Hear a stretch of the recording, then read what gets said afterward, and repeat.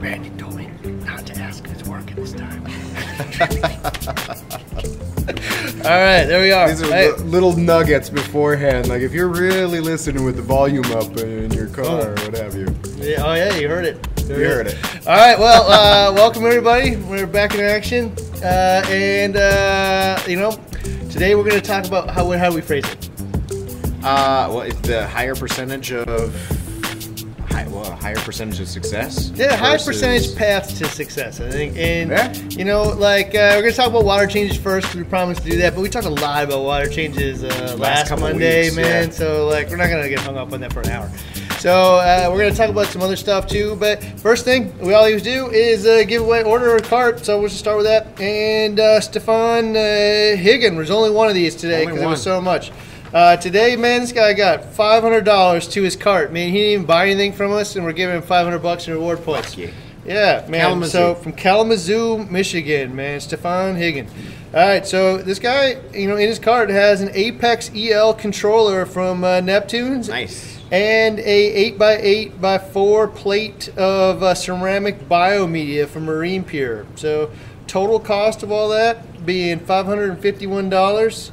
And so bravo, dude. Yeah, I'll put $500 credit in his cart.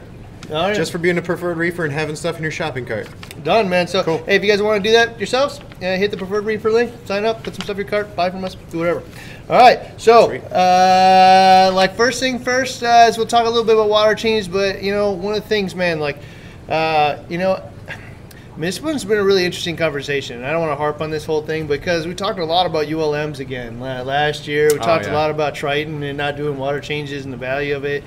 And, sometimes it just comes across like, these guys are telling us don't do this, start doing that. And no, man, we're just having a conversation. So, we're learning about new things about reefing, talking about them, we're learning about them. Half the time, man, we're showing, on our own tank so you can learn in real time with us without having to test on your own tank.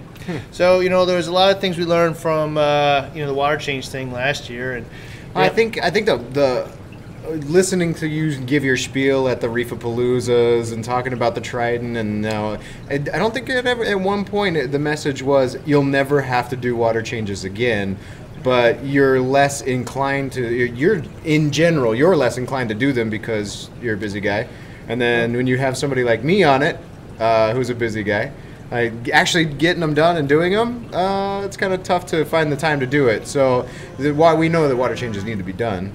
I guess if you for can do me, it less man, frequently, is sometimes you just hear a compelling story that feels like it was written for you. Yeah, and that one was for me, man. And so I really dug into it, and shared a lot of stuff that we learned from it. And sometimes, man, for me, I'm a compelling orator, or at least I think so. Yeah. It kind of seems like a mandate. Oh man, water change thing of past.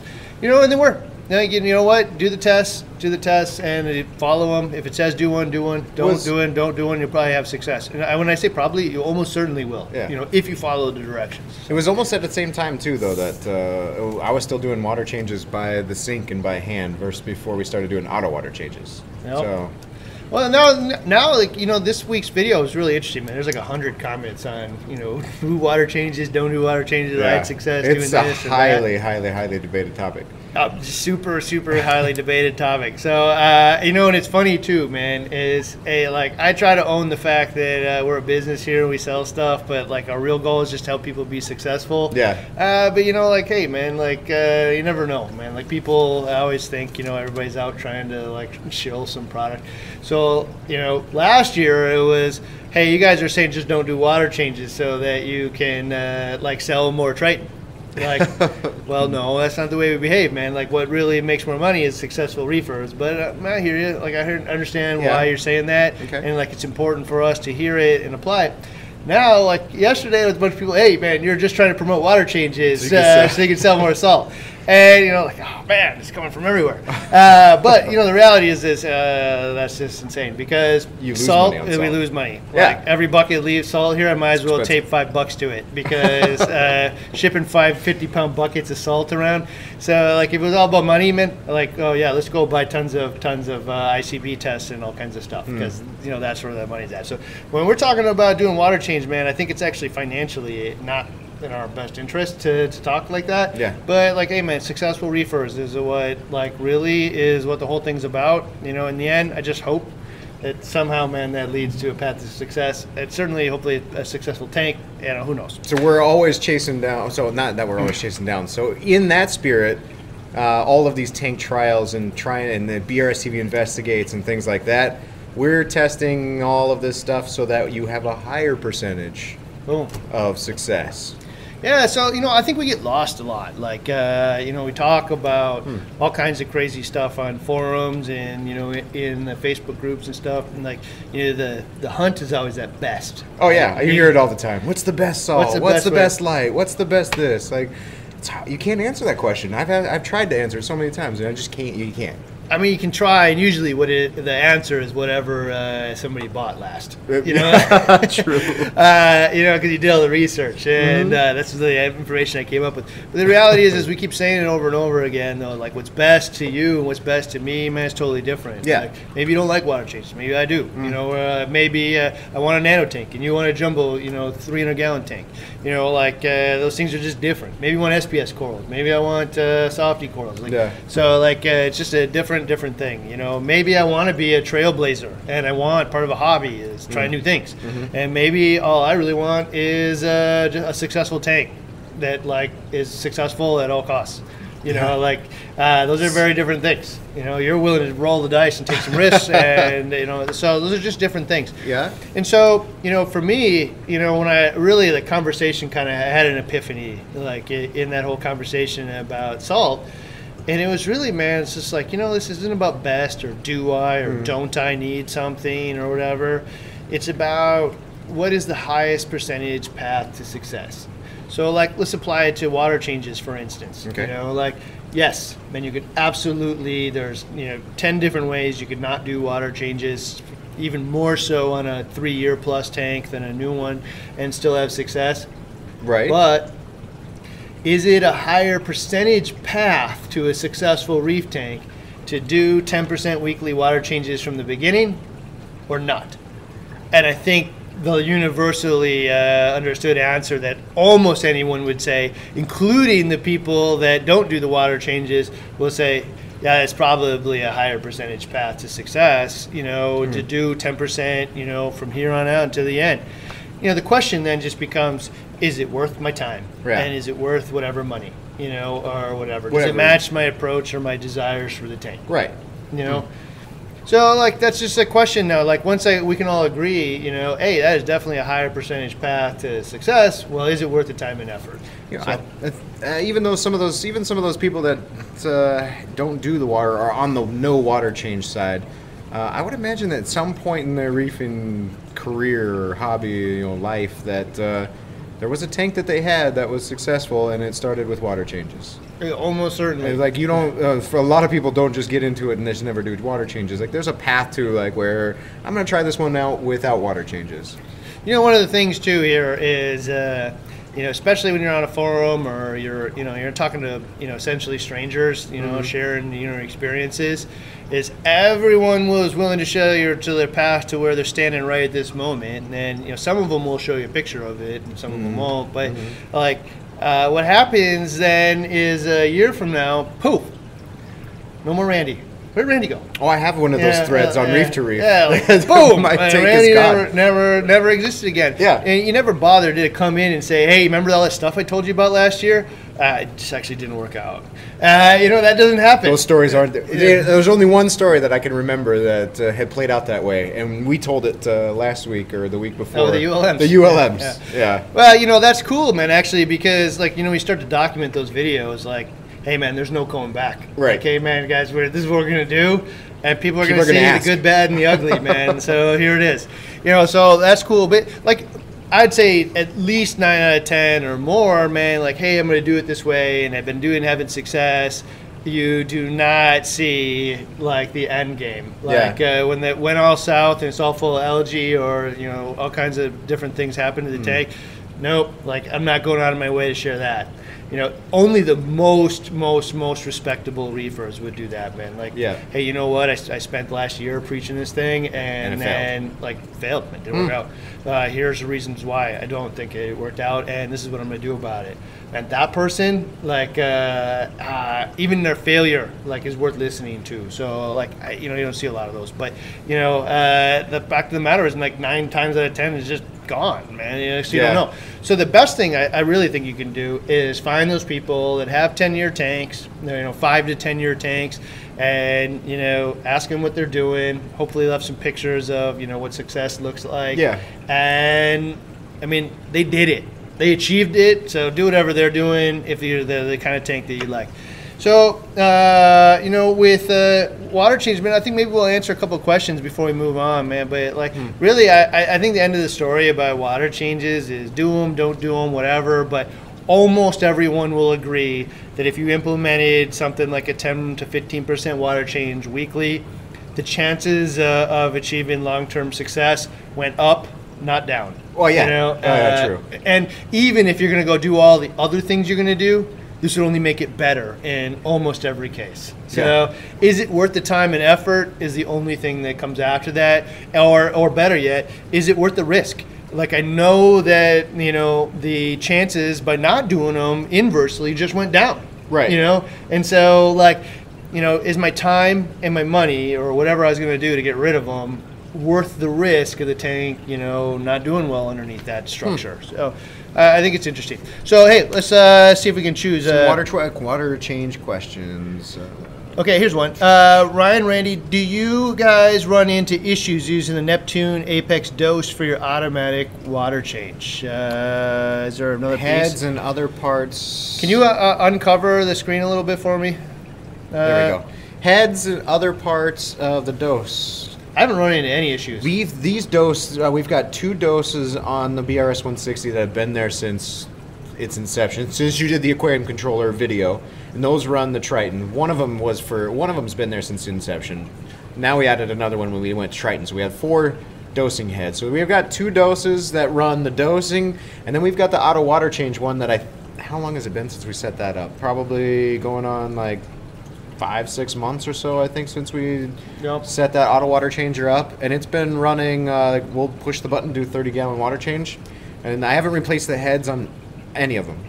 I haven't replaced the anything. Now that I think about it, I should probably replace the dosing tubing inside just for preventative maintenance, because on a long enough timeline, as we all know. Yeah, you should definitely check the calibration and stuff on it. And one of the things you'll note when you calibrate it, they spin kind of like opposite directions as they're supposed to when you calibrate it, so you kind of got to switch the tubes on them, so pay attention to that when you do it.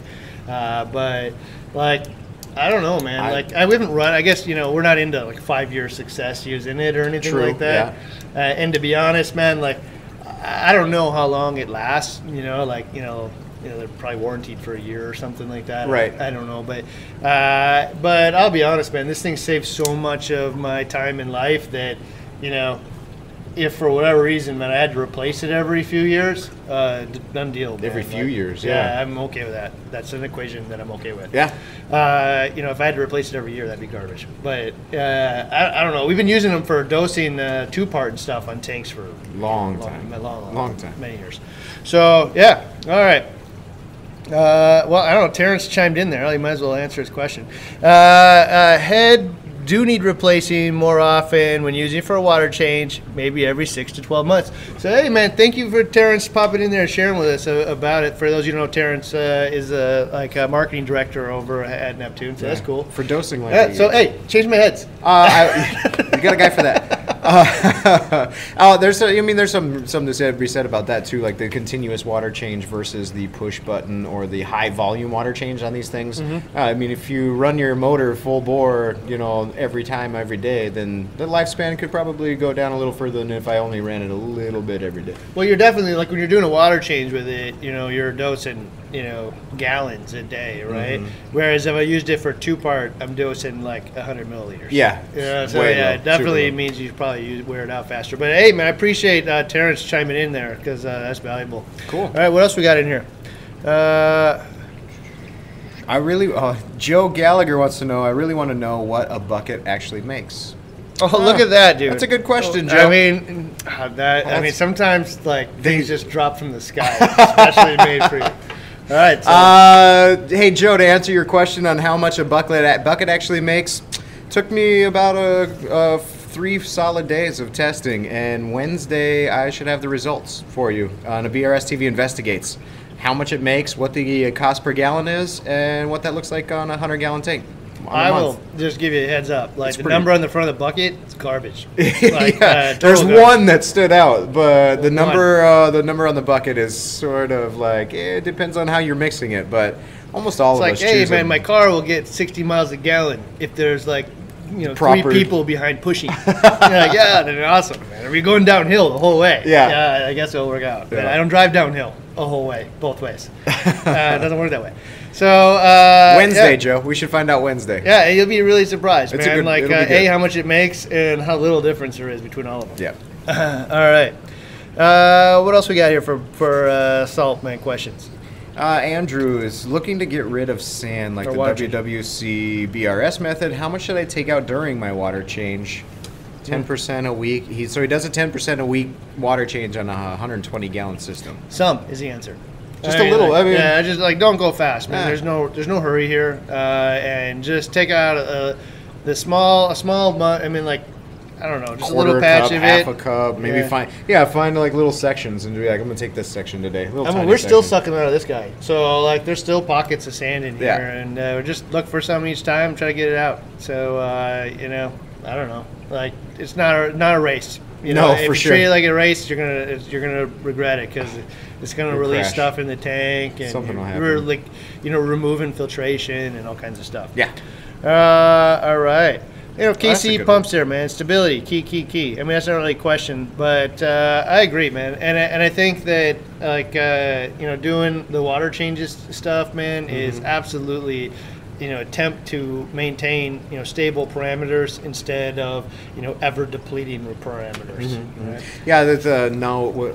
To me, when I think of like not water changes not happening, is even with the 160 that I noticed is when we send in a Triton test, something came back. Not every time, but there's things that came back and said you're elevated on such and such element, or you're deficient on such and such element. Deficient might be a little easier to account for, or maybe not as.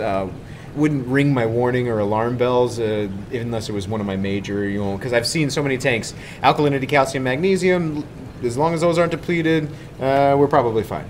As long as the water salinity is stable. But those elevated ones, those unknowns that start to build up in the tank, that's where I could see stability falling out. Well, and the only way to get the elevated down, is like a really long period of time or water changes. Yeah, true. Through, through dilution. Yeah.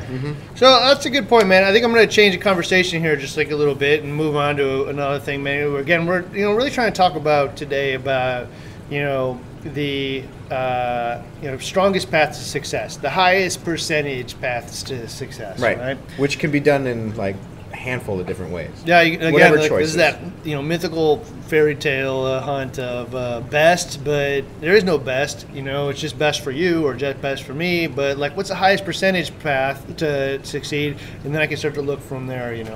So related to water changes, I thought I just threw a couple of topics down here. So hopefully, if you guys got like a highest percentage success in relation to UV sterilizers, to ozone, to sand, to whatever, man, throw the questions up and Dave will get to them or throw them up there and we'll ask them. But short of that, I got a few things I just thought I'd throw up.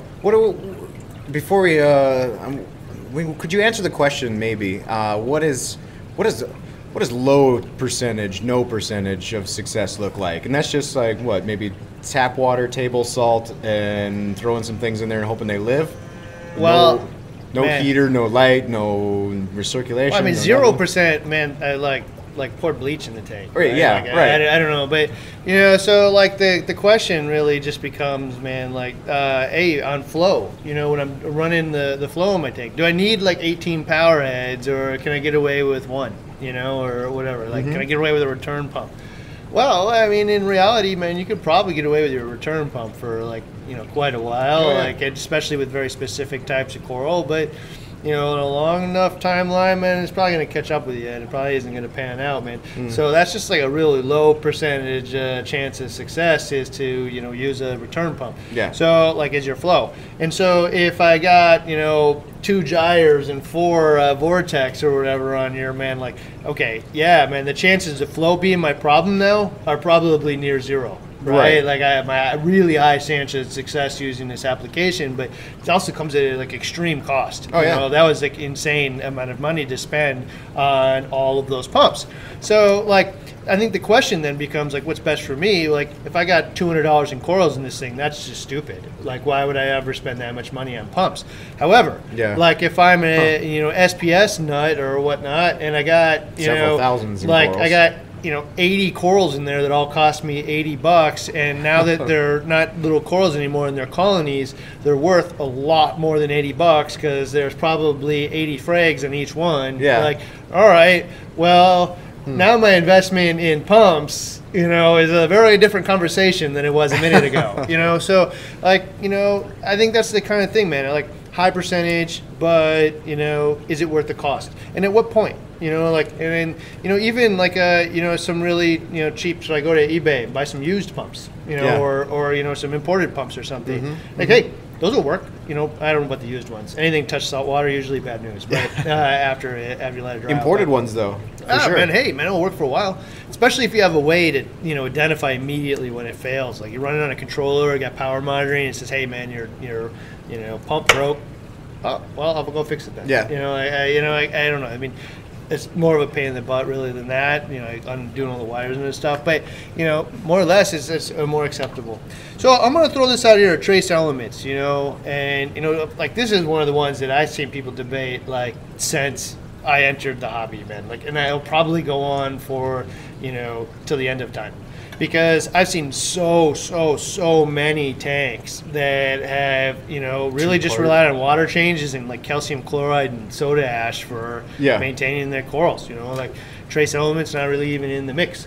And then I've also seen, people take it to the extremes, and, mad scientists them? Yeah, almost mad scientists, but like even more accurate scientists, I even say. Okay. Like I'm using Triton, I've got all the, whatever automatic elements, I'm doing my ICP tests, and they're all in line, man. I know I got natural seawater, like, what level of effort is that required? And one of the things, man, like I can't tell you, like there is no definitive answer to that yet, and like hopefully we'll get to that. But like the reality is it isn't trace elements. It's probably one of them. It's probably cobalt that did or didn't do the thing. Okay. It's probably molybdenum that did or didn't do that thing, and you can't. It's really difficult to keep one of those things in an elevated or depleted state, but this is what we do know. And this is one of the things we touched in the coral nutrition video was like, hey, when I'm feeding my coral, I'm doing one of two things. I'm either feeding the animal itself. In that case, I'm feeding it, prey like particulates or bacteria or zooplankton or whatever, which it's literally going to capture and digest.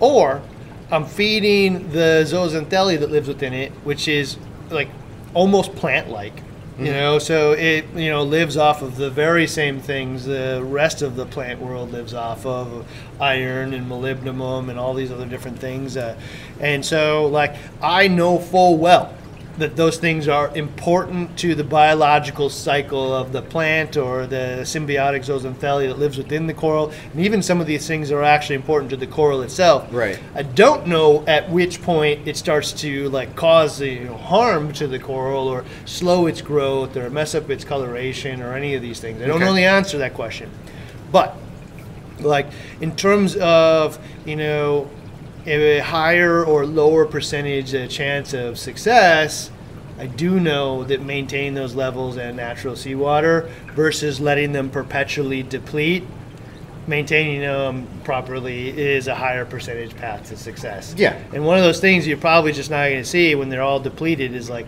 recognizing a person who's deficient in iron or vitamin A or probably B or whatever. Just as normal. Yeah, they look pretty damn normal, except for the B person's grumpy. But there's lots of reasons you could be grumpy. So like, you really don't know. Bad day. Yeah, you really don't know, man. And so like like, is it worth it now though? Like, is it worth it now is like, all right, let's span the whole gambit here. Like, am I going to do it perfectly with ICP tests and dump in, magic elixir stuff all day, every day, trying to get it just perfect? Yeah.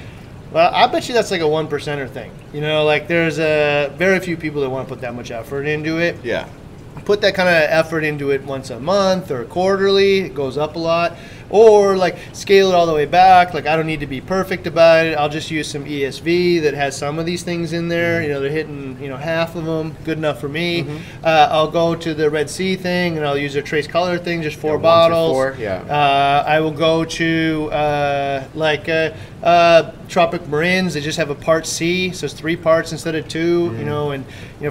For those of you that don't know, like, Tropic Marines just calcium chloride and then like a mix of sodium carbonate and bicarbonate For the A and B, yeah. And then they call it sodium chloride free salt, and like, just for clarity on that, what that means is in this bucket of salt, or every bucket of salt, the major component in there is sodium chloride, Right. And then there's all the rest of the stuff.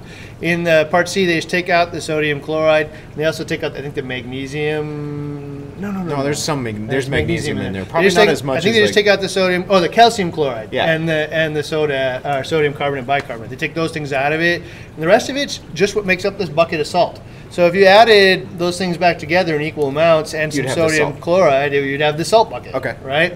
And so, like, in their essence, man, hey, like, for $3 a month, I think we calculated it out to be ish, in there. I can now manage trace elements for $3.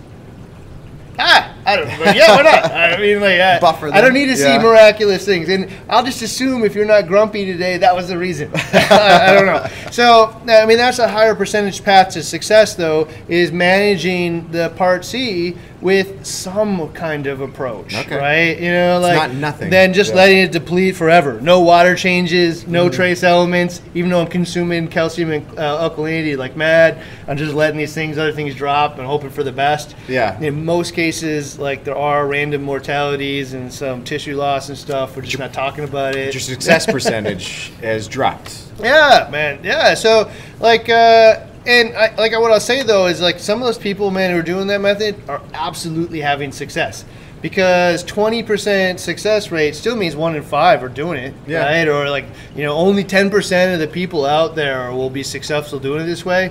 That's still 1 in 10. That's a lot of people, yeah. right? But do you want to be the 90 or do you want to be the 10? Well, I mean, I want to be in the 90, of course.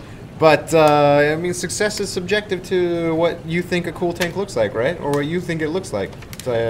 It's true. It's true. I did see one that didn't do water changes, and honestly, I first looked at the tank and I'm like, you know what? That's awesome, man. Bravo. Yeah. Didn't water change in 5 years. Like, you should be proud.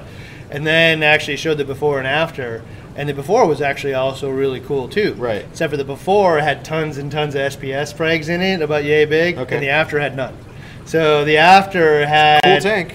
super, super cool tank that was filled with LPS and softies and stuff, and anybody who saw it would say, awesome tank. Yeah. But all the SPS corals that were in there, gone. And, like, we didn't talk about that, I mean, that might be somebody's dream tank. I don't want SPS. It's probably mine, man. Like, Yeah. I look at the Zoanthid tank in my office, and I'm like, oh, well, cool. It's a really good man. looking Like, tank. Yeah, I But really, I don't really have like to that. do. I don't have to do anything with it. Unless that isn't what you want. Yeah, true. Right? And so, like, that's the way the goals, man. I keep bringing this home, man. Yeah. Like, what's best for you and what's best for me is just different. Yeah. Like, if what you really wanted in your office, man, was an SPS tank in your home, this is a terrible approach. The Like, it didn't ULM work. approach? Yeah, Yeah, it didn't yeah, work, yeah. man. It was a terrible thing. Man. You shouldn't do it that way. Yeah. If what you want is a tank full of softies and polyps, That looks man, cool. Bam, we That's got it. it. Like, this is the easiest possible path to that. True. I believe it's super, super high percentage based on the way we approached it. Like, Yeah. almost anybody could do it this way. Yeah. And, I don't know, man. Exciting. All right, let's see if we got any questions in here. JD. Water quality. Don't cut costs. So RODI unit, refractometer, main return pump, cut costs on corals. Okay. Well. Yeah, I mean, basically, it looks like he's just talking about the investment in the things to keep this stuff alive. Like, spend the money for the stuff that'll keep the things alive, a higher percentage to keep the things alive. So maybe my $2 pump isn't as good as my $1,200 pump, but maybe my $1,200 pump keeps the thing alive longer. Probably. You know, and this is a good one too, man. RODI unit. Like, hey, I bet you 30% of the people out there do not need an RODI unit, man. They have like a water softener, probably pulls out a lot of stuff. They got well water, and they live like in a safe area. Some dechlorinator in their, city already uses RO water or something, and probably a decent percentage only need RO. They don't need RODI. I mean, I'm making 30% up, but like, there's probably a bigger chunk than like you'd think, but. Like, you don't know, man. You just don't know what's in your water, man. Like, we did a water test at my house, man, because the water turned green, Yeah. It was really weird. Water, we filled up the bathtub and the water was all green in there. And so I did, like, the first thing was copper tests, and like, oh, man, I like it. Because that was the first thing I Googled is, like, the copper. There's some kind of corrosion in my house, either in the house or in the water lines feeding my house. And, copper is actually acceptable to a pretty high level, like for way higher for drinking than it is for a coral tank or for a tank, right? Oh, yeah. And turns out, actually, what it was is there was a big organic spike in the Mississippi, man, and they weren't able to pull out the organics out of the water. And so, like, maybe I don't know if those organics are good or bad for the tank or not, but, like, I don't want to bathe in that, man. Like, now that I know what it is. And it was funny, too, because the guy argued with my wife. And he said the water's just fine. Then he came hat in hand afterward, and he's like, yeah, the whole city, man, actually has this thing. Thanks for finding it. Jeez. She's pretty proud of that to this day. But, yeah, I mean, there's all kinds of stuff in there you don't know. But is running RODI lower or higher percentage path to success? Well, I know if I'm just pulling, like, for my water, if I know I'm going to fill up a 5-gallon bucket and put some dechlorinator in there, I didn't get everything that's in there that's probably going to kill my tank. Could you? Man, you absolutely can. Could. We've all seen tanks out there. Like, again, when we start talking about the 10%, well, that's 1 in 10 that actually could be successful using the tank water out of the faucet with some dechlorinator. Yeah. Other 90%, not so good. So, yeah, higher, lower percentage. I'm just increasing my percentage. And, like, if you wanted to, you could probably go and test, what's in your water. But the problem is those things fluctuate throughout the year. Okay. So, like, they don't always stay stable. And, like, in my case, they're worried about all of a sudden if you got a pinhole leak in the copper pipe somewhere, it starts corrosion. And the corrosion starts adding tons of copper to your water. Like in your water softener and stuff. Or not water softener, water heater, right? Yeah. And that's why you don't use hot water in these things, So, one of the reasons, I should say. So, that was a good one. What's another one here? Data sheets. Why do you need to cut costs on anything? Quality equipment generally saves money. That's the same guy. Casey Sumps, I think. Oh, there you go. Well, not the same guy, but there you go. There you go. Yeah, man. Like I would say, I won't say this on everything because sometimes quality equipment just costs. It's just expensive to be expensive. On my first tank, though, I bought like 4 protein skimmers, and I can't remember them all. But like the first one was like a Prism Pro thing. I bought like 2 different Red Sea skimmers, like because that's what the fish store guy told me to buy. 15 or 18 years ago, whatever it was. And then like everybody told me that the CPR Aquatics Remora was the way to go, except for like that thing was super duper loud, and I had to hang this giant mag drive pump in my tank. It was crazy. Oh, okay. Man, right? Yeah. And then I bought this like Deltec hang-on guy, and the thing was like a home run, man. Like I don't even know if they sell them anymore, but like that thing was so awesome, and it cost me $500 for a hang-on skimmer. Oh yeah. But like, man, dude, I just tripled the cost of the path to get to this one. I should have just bought the right thing in the first place, right? That's a big gripe in this hobby too. It's not a big gripe, but I think a lot of people learn the hard way, like me. Everybody learned the hard way, like you. You just like all of us, spend money, and then finally you bought the right one, the one that was like, man, if I should have just bought this from the get-go. I mean, it's hard to identify which one of those things are in the beginning, but like that's that search for the best, I guess. Yeah. I wonder how you could apply that to like higher percentage path to success in that one, and probably not, man. But it's just like it's really hard to identify like which skimmer is actually going to perform better. I mean, you could look at cost, but just because it costs $500 does not make it perform better than $200. You would hope so, but not in every case. I don't know. I think the shopping the way I shop, looking at reviews and spending time on the forums and just seeing a general idea of people using it. I wish there was like a tag on these forums that like says, I've proven, Yeah. I've done this for 5 to 10 years. Like, Yeah. if you're watching David over at Reef to Reef, I want a new badge. It says, I'm a proven 5-year success. You should listen to me. I know that, I mean, like, if you're in the 3-year success, you're like, no, I'm good too. And you probably are. But like, you know, when you're in year 1, I want to listen to the guy, man, that like has, you know, brought this home, you know, and he has a tank like mine, and I just want to do what he did, you know, at least in the beginning. You know, maybe I'll venture out on my own and do my own thing after that, but like in the first 2 years, I just want to have a successful tank and have fun doing it. Yeah. You know, I don't want to run into all the dumb problems everybody ran into. So yeah. All right, what else we got here? I like this one down at the bottom. How can you make the auto water change redundant and safe? Specifically for like. So this auto water change, and there's a couple different auto water changes out there that you can use too. But one big one that I could see is probably limiting the amount of water that you can have available for your tank. So I mean, of course, with the discharge line that's coming out of your tank, there's probably a point that if this thing were to continue to run, or if only one head was running, either the pull or the push, like you don't. Give it the capability to overfill or draw the entire like I'm not going to put my waste drain line into the bottom of the display tank. I'm going to put it in the sump to where if something were to happen, it can only suck the sump out. Only the amount of the display can drop in, and then it's just going to be dry. So I try to think about it in frames of like what's the most likely to break. Right. And the most likely to break is like the tube is going to just stop pumping water. Like the calibration a little bit, you know, that there's a pretty long timeline to like failure on the calibration being out. But like most likely one of these pumps is just going to stop working at some point in time. And so I guess, you know, the thing that I'd say is the best redundancy to that would be the salinity probe.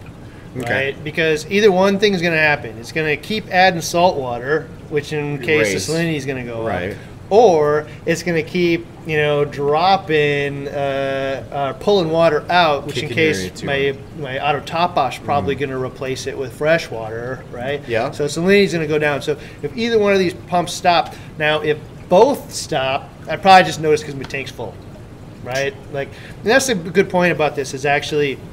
You know, a couple of different things you're just going to, like, all of this stuff is time to notice, right? And so, like, I'm just going to think about this in terms of, you know, some things like temperature, man, I need to know, like, right now, right? Temperature is going out of whack, man, I need to know the moment it is so I can go do something about it. Like, and not that it went off like a 1/10 of a degree, but if it's something went wrong that would cause it to go to 86, the sooner I know along that line, man, the better. Right? The higher the chances of success. And so with something like this, it's just doing a couple gallons a day, you're probably going to have a pretty long time to recognize that something's wrong, even without the salinity, because you're probably testing alkalinity, or you're like looking at your full bucket that isn't full of water anymore. Maybe your ATO is timing out all the time all of a sudden, you know. Well, you can make it smarter, like for the systems for the auto water change reservoirs in the back. When we first put the ULMs on there, I had a low water level sensor, I had a high water level sensor in the reservoir, so it would alert me when I was reaching that point. I mean, there's a lot of different redundancies you can put on this thing to make it smarter. I guess make it more redundant, but in general, like we've got a 300-gallon reservoir in there. We'll notice when it runs dry or before it's going to run dry. So today's topic, man, like, hey, I don't really promote monitoring salinity to a lot of people because it kind of ends up being like one of those nice-to-have things in many cases. But if I'm going to pull water in and out of the thing daily, is it higher or lower percentage success if I monitor, you know, salinity now? Like, because that thing's going to break someday, right? And so I just went up. Right, definitely I went up by monitoring salinity and having a warning go off to tell me when salinity went out. Like, I now increase the chances of the success for this tank. And again, when I'm thinking about this, like, you know, almost always we're all thinking about, you know, how does this apply to like today or next month or this year? But like, I need to be thinking about this in terms of 5 to 10 years, man, because like if you look at it, what percentage of reefers do you think make it to 5 years? Half, less than half, maybe. Okay, so I actually heard God, man, how much is it? There used to be a statement out there about the average lifespan of a reef tank was 1 year. Yeah. So I looked at the average lifespan of our customers, and through our survey, and it's 3 years. So I don't know. Somewhere between 1 and 3. Yeah, for us, man, I think we're engaged with the more engaged reefer. Like you've probably found us because you're super engaged in your tank, and there's probably a different reason why that. But average hobbyist, man, is actually lifespan of a year, and it makes a ton of sense because I set up the tank. You can do it almost any way, right? And be successful for a year. Then it gets full of algae, and your spouse says, "Get that thing out of my living room," right? Or even you say it about yourself. This is no fun anymore. So after that though, I bet you of all the reef tanks that are started out there, yeah, man, I'd be surprised if more than 10 to 20% of them make it to 5 years. Make it to 5 years. Like it might be even less than 10. I can't even say that I've had a tank that made it 5 years because I've moved and then I move again. It's true, and then I tear down a tank, and that doesn't mean that everything I've ever owned died. No, there's a difference between failure and moving. But then if you start thinking about people who had tanks from 5 to 10 years, man, you're in like the sub 5%, I bet. Oh yeah. Right? And most of them is because they didn't, like this gentleman here, said didn't think about how do you make the auto water change redundant and safe.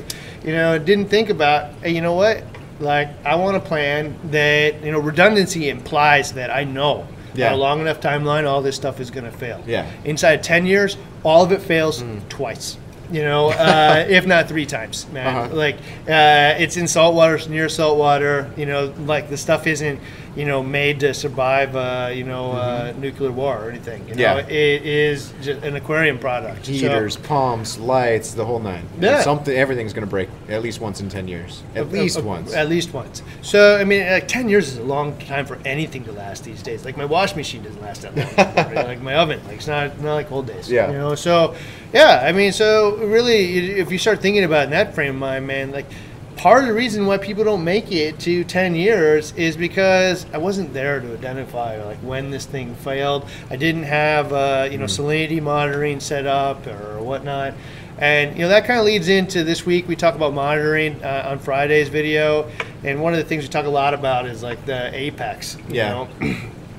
And there's so much debate about, do you need an aquarium controller? Do you not need one? And the answer is absolutely no. No, you don't. You don't need one.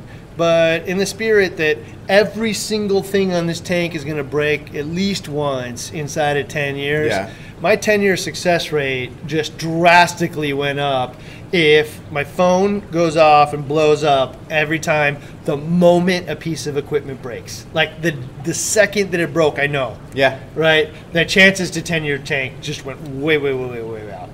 So it doesn't mean that I need it. I just increase the chances of my success. Yeah, for sure. So, I don't know. This is just kind of a fun way for me to think about these things, man, because all of this stuff costs money.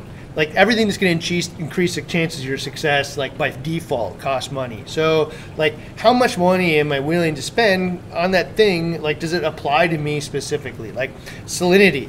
I would say the salinity probe, in almost every case, doesn't increase my chances of success by enough for me to buy it and maintain it. Okay. It just kind of one of those things that's just kind of there, and I've never had the alarm go off in a way that would have me react on it. Right. It's not one of those bring you in from home to the office to check on the tank. Yeah, and when it does go off, it's more of the times that it's an air bubble or something got stuck to it. Right. So it's just not one of those things that I spend. It isn't worth it to me. I wouldn't, spend the money when the probe goes. I don't buy a new one. Sorry, Terrence. So however, I'm gonna retract, man. If I'm running this thing, this person here says, it'd be a good idea to run that thing, and maintain it to the best of my ability, and keep it calibrated and whatnot, and listen to it when it fails, Yeah, that's the biggest thing.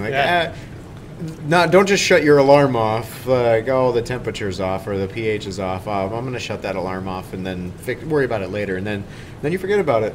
And then your alarm never is turned back on.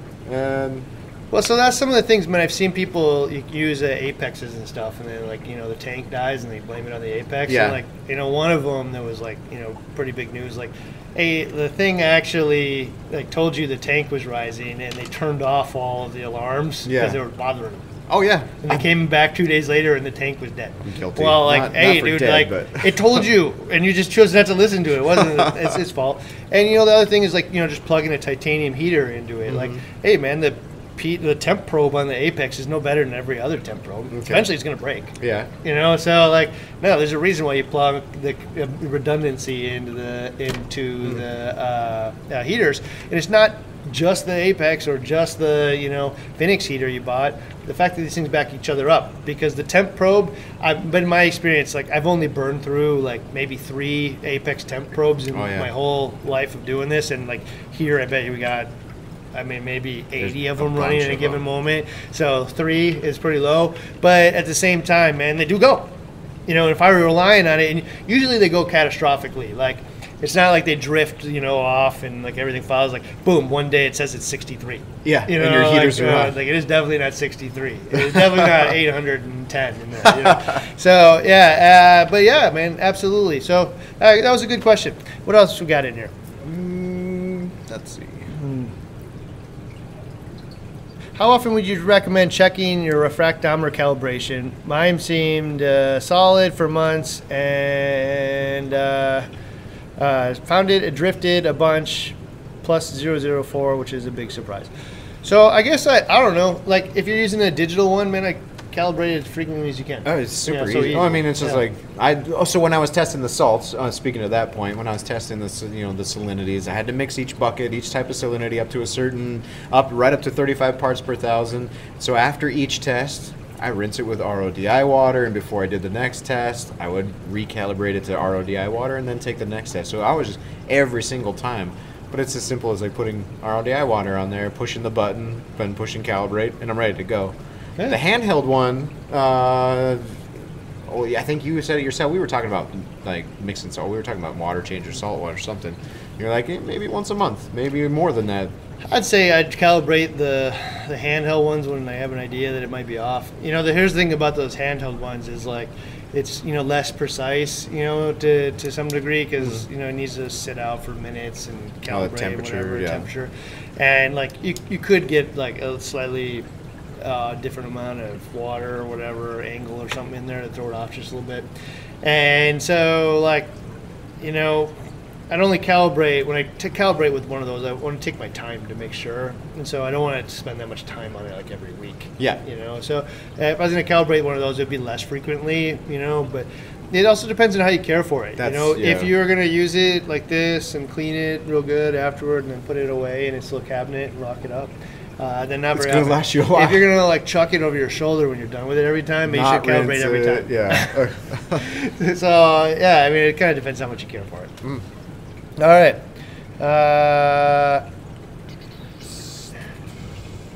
So that's a good question, Austin. How do you keep a tank stable with water changes every week?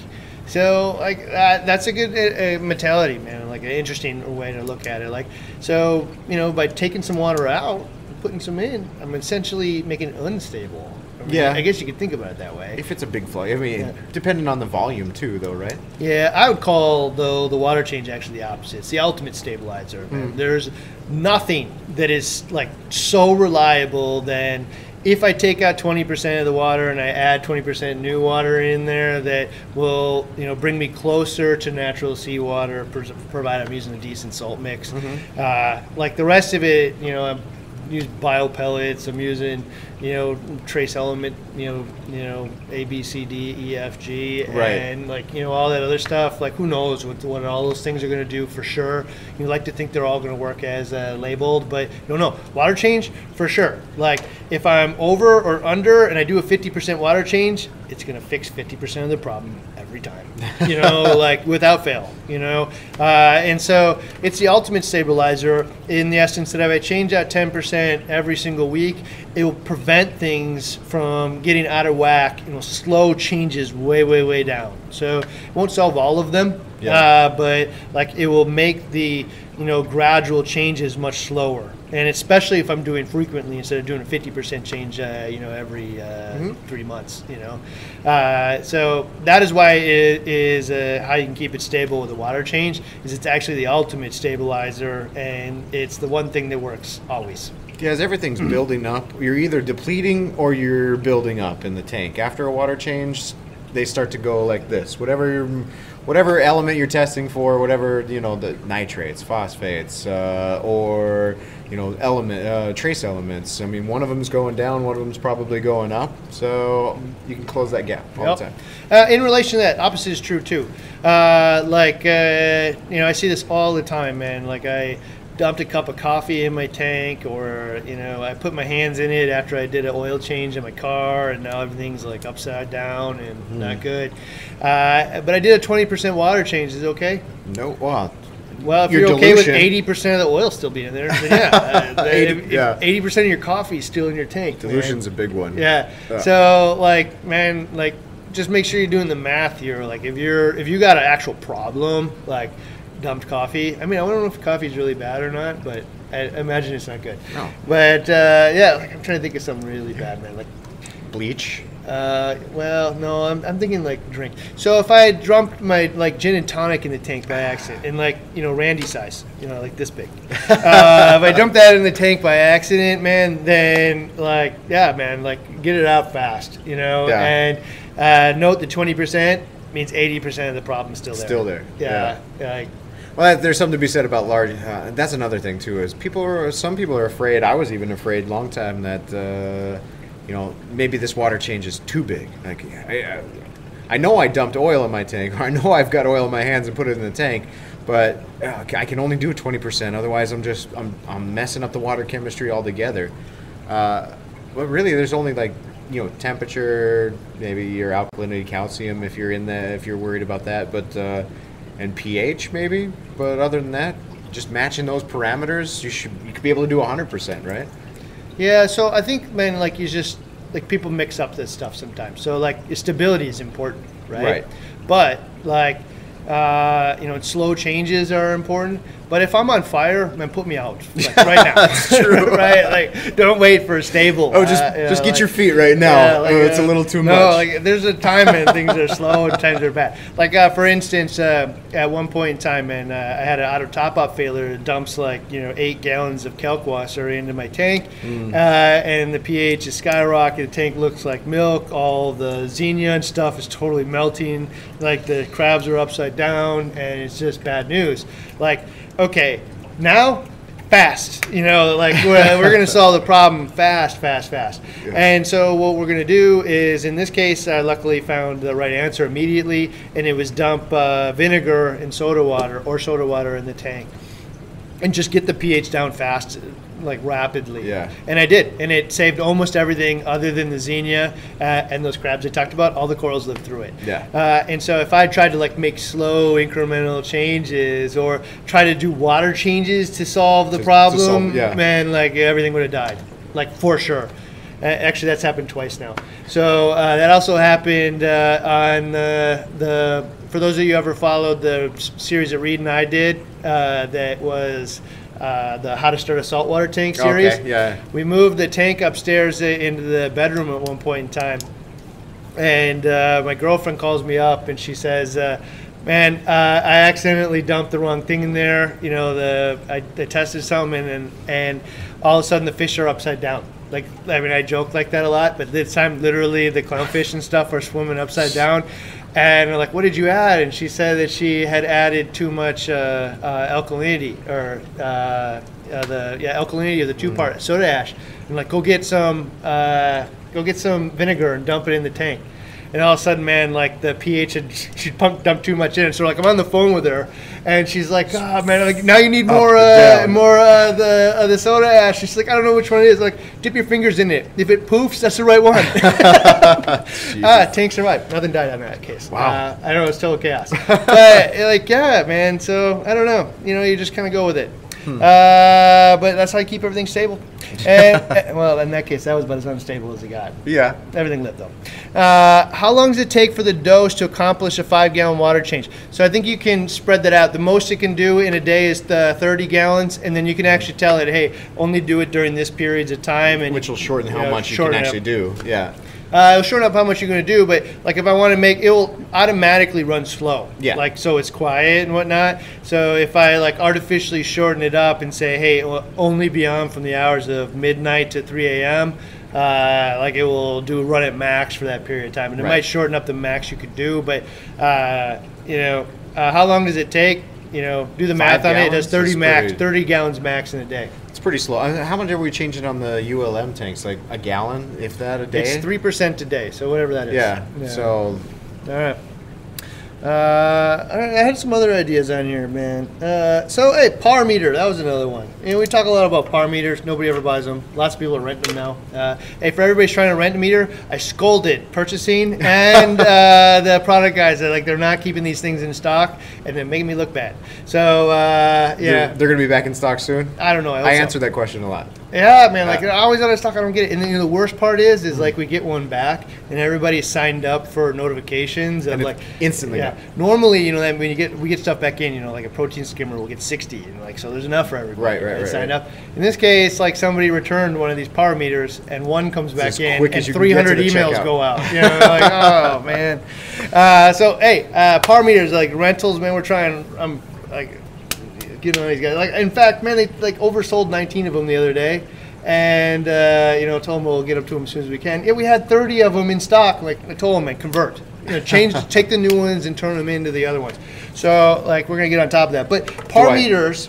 Do I need a par meter for success? Yeah, man, that's the exact question. That's a good question. Do you need a par meter to be successful reef tank? I don't think I've ever owned one or used one until I came here. But I had a pretty awesome SPS tank, a couple of them. Yep, and then there's 8,000 people that had the exact opposite. Oh yeah. Thing. Like I turned them on, I don't know, they died. Everything died. I couldn't figure it out. I thought it was low. I don't know, what does low mean? I don't know. Well, that's why the years of success with the turn on and turn off metal halides, T5s.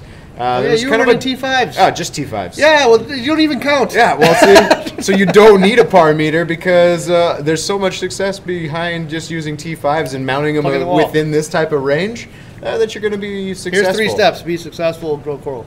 None. True. Yeah. Right? Buy some radions or whatever. These are powerful lights, man. And so put these things on your coral, turn them on, and I didn't spend $800 on a light to turn it down to 50%.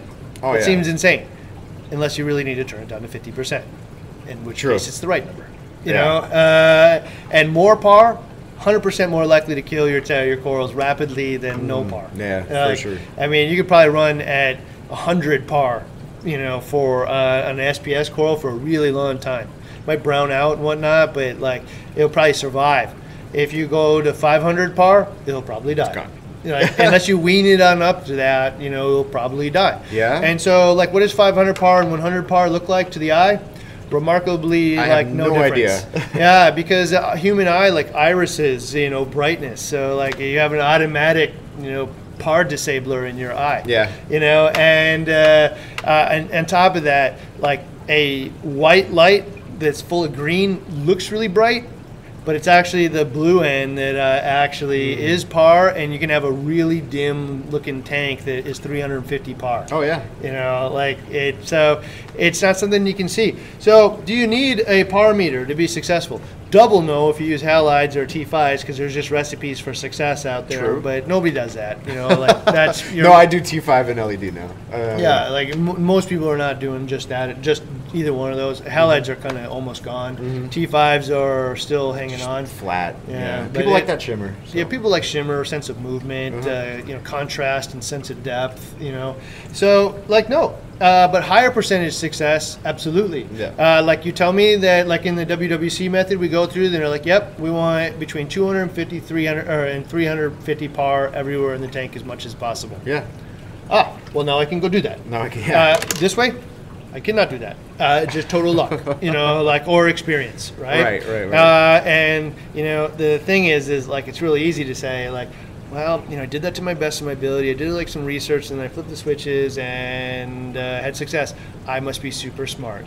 Well, maybe you are, or maybe you're lucky, Or maybe really lucky. Yeah, who knows? Like, it doesn't really matter, man. Like, but like, if I want to put a bunch of corals in there, and have a high degree of success, right, par meter absolutely increases the chances of success. Now, here's the conundrum, man. $500, I'm gonna use it one day. No, man. Like, I can't stomach that. I cannot stomach the fact that I'm gonna use $500 tool and then never use it again, or I should say, not never, man, but like I'll probably use it twice a year. Like, and you get new bulbs or. Yeah, I mean, especially if you're following the idea of set it and forget it and never touch it again. Yeah, stability. Probably LEDs, probably reduce 1-2 output over times. time. Yeah. So once a year I'll use it or whatnot. But like, I mean, that's a very little, and at that point I can probably just ink it up a little bit, and if it responds poorly, we'll go back down a little bit, because I already found a point of success. Right. I can just tweak from the point of success.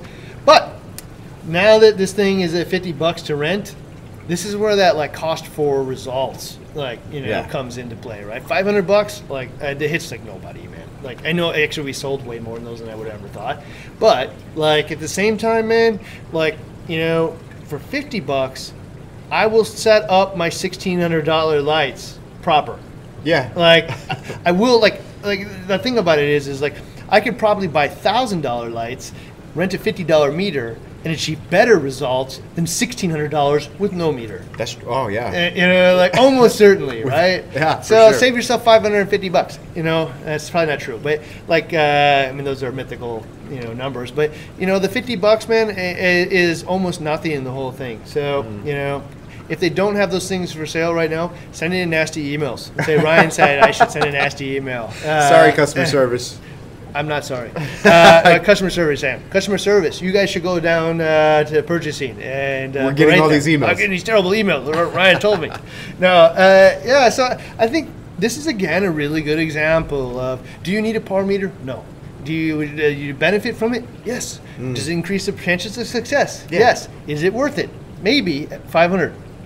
Yes. For sure it's worth it. And again, if I'm going to, raise a couple of frog spawns and, some green star polyps in the bottom, no, it is not worth it. If I'm going to put if I have a 5-year plan for this tank and I want to make it super epic, yes, it's absolutely worth it. And you got the things like the Senai that combine something. I mean, $200. you get par in there. It's $200. But I mean, you get ammonia and temperature and water level sensing and stuff like that. So maybe something like that is worthwhile.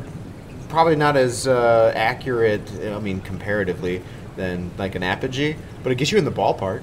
You know what I'd say, somewhere. Is one coral frag is $50. So the first time you kill one, say, "Oh man, I should have done that thing. I could have tested part." Yeah. Second time you kill one, say, "Oh man, why am I not listening?" Third time, man, all right, damn it, I'll listen. True. Like I just really think it's a hard thing to do.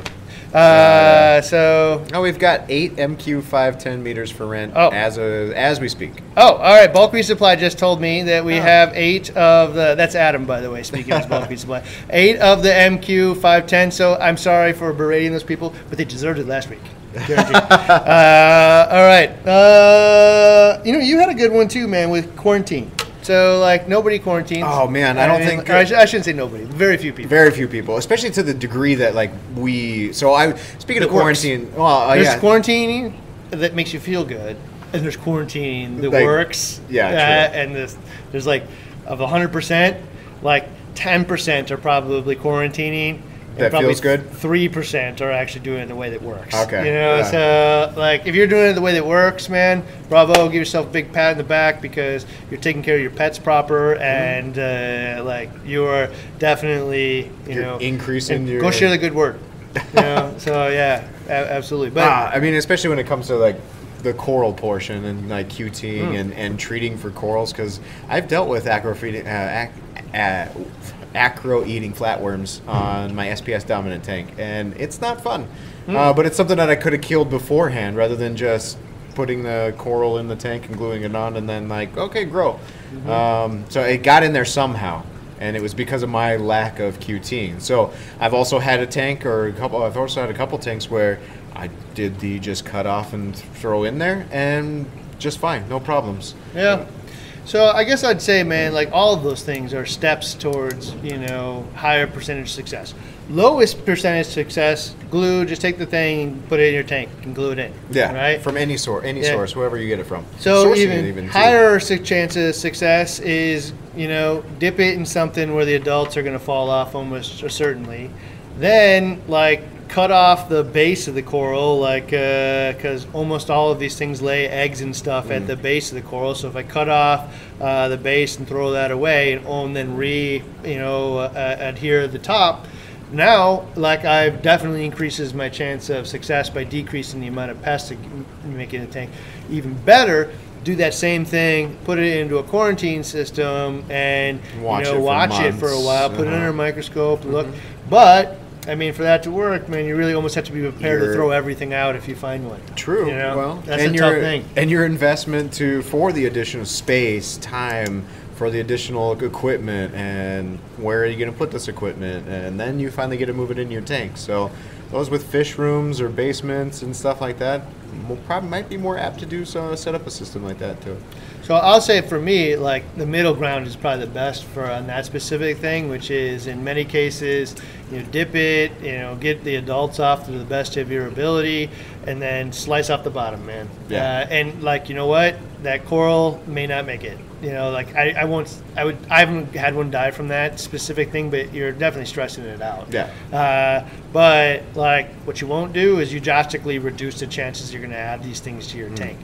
I had actually went to a coral club meeting, you know, many years ago, and it was pretty cool, man. The guy in the basement, man, had, you know, what I remember as like 3 10-foot long tanks, you know? Right. And they were all themed. One of them was all SPS on one side, one of them was all LPS, and one was all softies and polyps and stuff. And like, man, this guy is heart and soul is in this, and like, it's just really cool, especially for him to be able to share this with the whole club.